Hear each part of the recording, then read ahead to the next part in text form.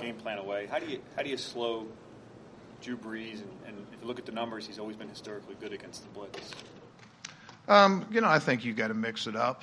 You have to tackle well. There's some things that you can't defend every single pass. If you do, you're going to give up, too many plays down the field. I think there's some that you just have to tackle. There's others that you have to pick and choose your times to be aggressive. I don't know that this is a game that you can just stick with one thing and stay with it over the course of the game. He's seen just about everything known to mankind. He has good playmakers at all the different positions. There's picking and choosing times. There's some times where you've got to play zone. Sometimes you got to play man. Bottom line is you got to defend, you got to tackle, you got to keep the mistakes down. Jim, last 4 games, you've held opposing running backs to under 2.5 yards per carry. What's been the difference there compared to the rest of the year? Well, I think that, when you talk about run defense, people generally talk about the front seven and, their ability, but it's layered well beyond that. It is the front seven. It's every man knowing their job. It's finishing, tackling. One guy missing a tackle can make a whole scheme look bad, can make 10 other players look bad. Most of tackling, like I've said before, has to do with positioning and knowing where your teammates are, where you fit in the scheme. And I think over the second half of the season, I'd say the guys have settled into that. And I think you're seeing those guys knowing where they are, and it's resulted in better tackling. Our secondary has tackled better. Our front seven, we've always relied on those guys, but everybody knowing their role within it, that's something that's developed over the last half of the season. You spoke last week about how much of a threat Cohen was on defense. What did you guys do to bottle him up? Well, most of that credit goes to Nigel Bradham and Malcolm Jenkins. They had a huge hand in that. And I can't say enough about how those guys played because, even the one play that he went down the field, that was neither of those guys' coverage. But it wasn't just stopping the pass, it was stopping the run. Some of the pass, we were treating him like he was a wide receiver, and that went to Cravon. And Cravon's another one of those guys that, has really stepped up for us. I don't know. I said before, I don't know where we'd be without Avonte. I don't know where we'd be without Cray. Our scouts, sort of midway through the season, Joe Douglas came to me and said, hey, look, there's this guy that just became available, and our scouts got some good feel for him. And guys like Howie and Joe, they're sort of up front, and you guys get a lot of those. But some of those guys that work in those back rooms, without a light, without a window and stuff like that, and they're pouring over all these, guys that get cut or go somewhere else. Well, that was, that might have been the key to our season. Putting a waiver claim in on I'd never heard of Cravon LeBlanc before, and they brought him and said, hey, we're thinking about claiming this guy, and it was right before Saints game last time we were able to click him in, but he had his times also. It wasn't all just Nigel and Malcolm. Cray had a big part of it, and it was a team effort to try to keep him down. We knew how dangerous he was. You could see that on the last kickoff. That's a guy that you give him a quarter of an inch, or one guy misses a tackle and he can make you pay. And I was proud of the guys the way they played against him. When you looked at Cravon, I guess on tape before he got here, or as you guys were signing him, what did you see, and then was that what you got on the field when he got here? Yeah, honestly, I didn't look very much. Those guys did all the heavy lifting on that. And we had played against him last year. My exposure was only watching our game against Chicago last year and watching him against guys like Alshon. And if you remember, they were down significantly in that game, and I think it was Alshon that caught a ball, maybe it was Nelly, and he went hustling down and caused a fumble around the goal line. When the game was sort of out of hand and everything, and you could tell what a competitor he was. But, honestly, coaches really had very little to do with that. That was our scouting staff, and particularly some of those pro scouts that, aren't guys that are up on podiums a lot of times. And, we owe a lot of our season to that. Jim, in a situation like that, when he got here, when Craig got here, how long did it take till you saw, a practice or a games that you had something you could really work with?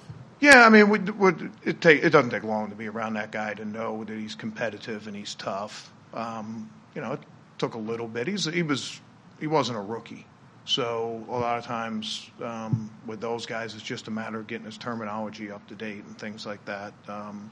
So it was sort of by necessity. He needed to get up to speed quickly, but he was up for the test. He's played some outside corner for us too. I don't know that we win that Giants game if he can't step in and play outside corner, which was a position that he had hardly ever played, and he had not practiced for us. But competitiveness and toughness go a long way, and he brings both of those. As bad as that first game against the Saints was, obviously you guys had a ton of injuries, like even during the game and everything. Like, what can you kind of take out of that to help you in this game coming up?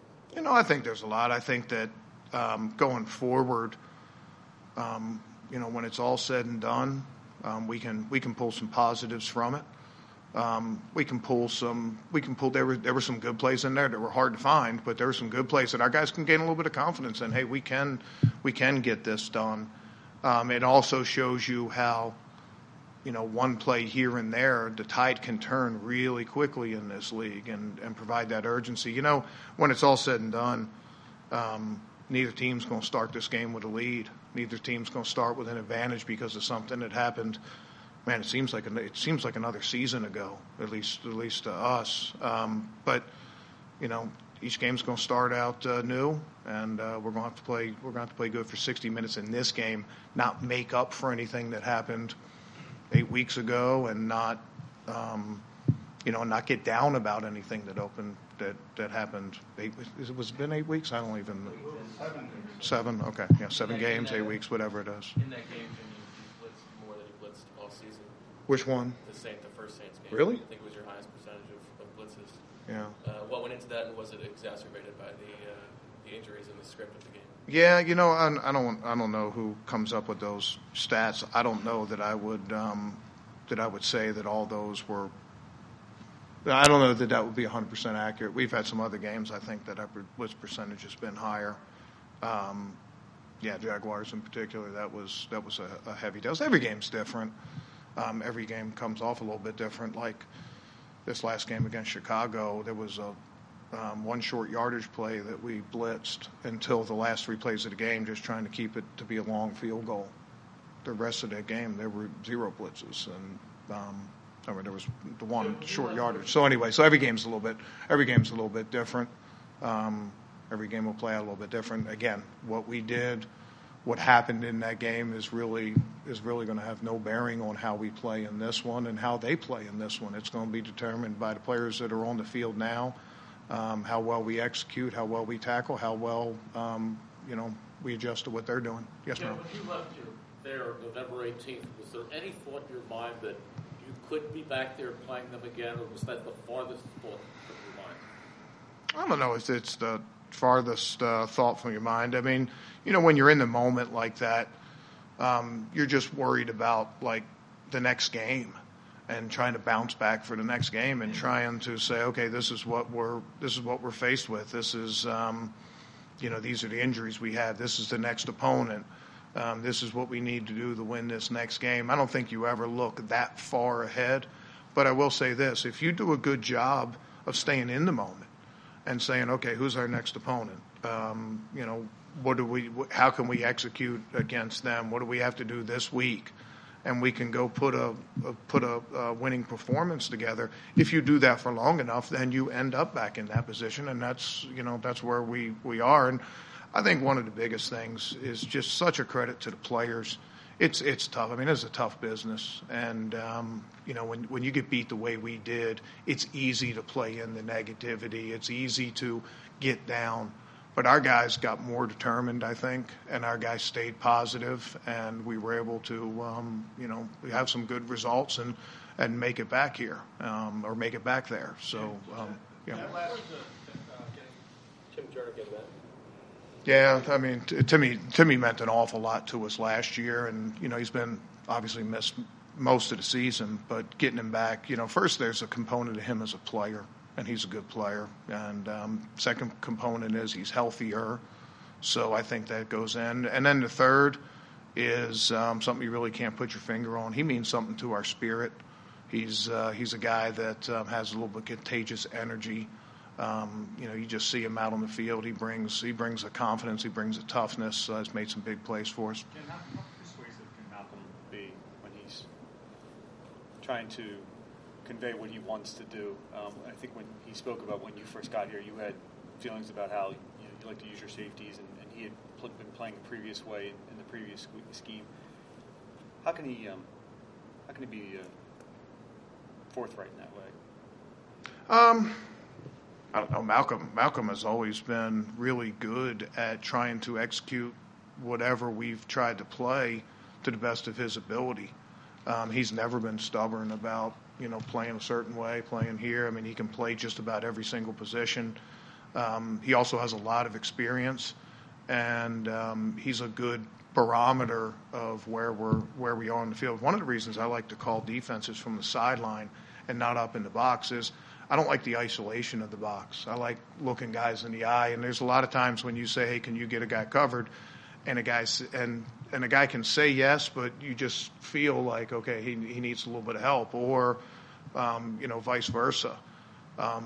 And Malcolm is really good at that. He's a great guy to get a feel for how things are going. He can feel not just himself but the rest of the team, and it makes it easy to make adjustments when you're getting that kind of information. I think that's probably is that where you're going? The Giants game, for instance, 2 years ago when you just decided to go with an extra defender. I think he said he suggested that. There was a game earlier this year. I think he felt like something needed to change, and he suggested that. I'm just wondering if that's maybe persuasive is not the word, but yeah, I'm always open. I'm always open to suggestions. Yeah, I mean, I think the big thing is just mutual respect that goes back. I mean, he's not a rookie. He's been through a lot of things. He knows the defense from A to Z. He knows not just his position, but he knows the other positions. And again, having feedback from guys that are on the field that, sometimes it's different when you're on the sideline. Sometimes it's different when you're in the booth.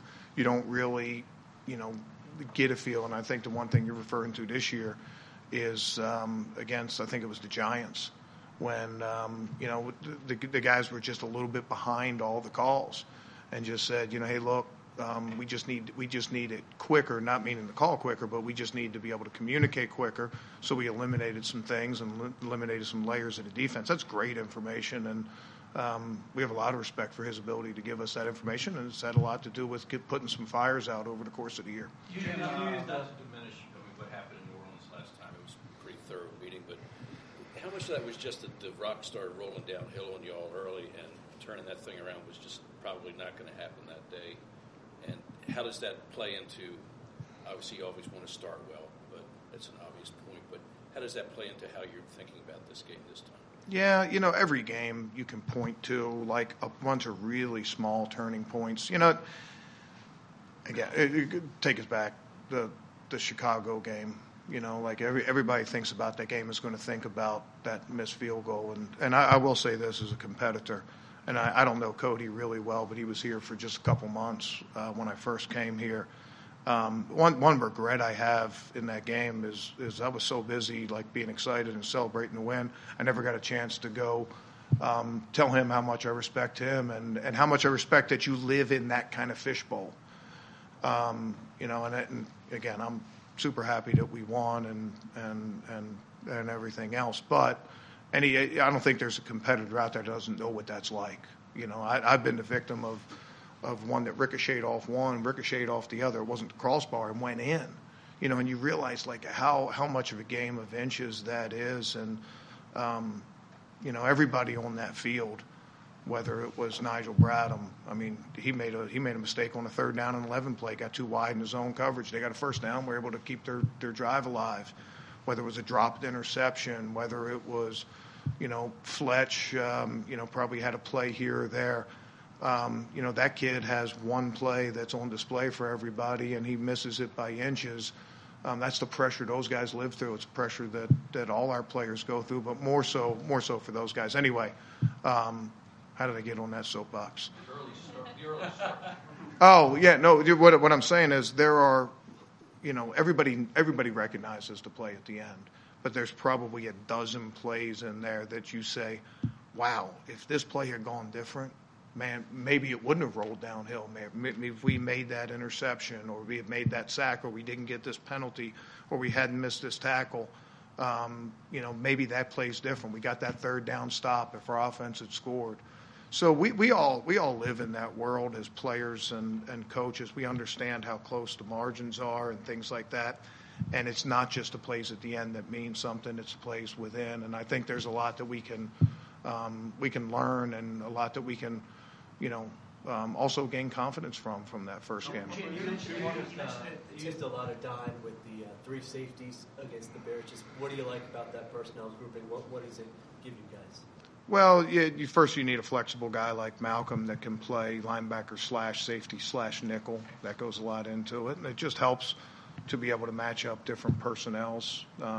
We use not just dime, but we use, like you said, a 3 safety nickel at times. We use base personnel. We used about every different personnel you can imagine, all of them with a little different thought in mind and all of them with a little different personnel matchups in mind. You need multidimensional players, and I think that, you can probably start with a guy like Malcolm. Corey Graham means a lot to us there, too. You mentioned the field goal. How much has Hester given you as part of the rotation of the defensive line? Yeah, it just shows you, again, those little tiny things, the fingertip can make all the difference between this being an end-of-the-season wrap-up and continuing to play. But, Trey's come up big for us. That was another pickup by our scouts. He was on practice squad. We had a lot of injuries. The one thing with all the notice of our secondary and where they were injury-wise, we were in a tough spot defensive tackle-wise for a while too. But, Haloti getting healthy, getting Timmy back like we just mentioned, getting contributions from a guy like Trey. Didn't play a ton in this game. I think he played about a dozen snaps, but he was out there and got his hand up and did what he was supposed to do at the right time, and we were able to get the win. Thanks, guys. Mike's coming back. Coach there in a playoff game? New Orleans, yeah. Yeah. What is it about that? What are the elements of that building that make it, and Breeze, that make it so difficult? Well, yeah, you can probably start with Breeze. All places are tough to play. I mean, it's playoff time. Not only do the players know what time it is, do the fans know what time it is.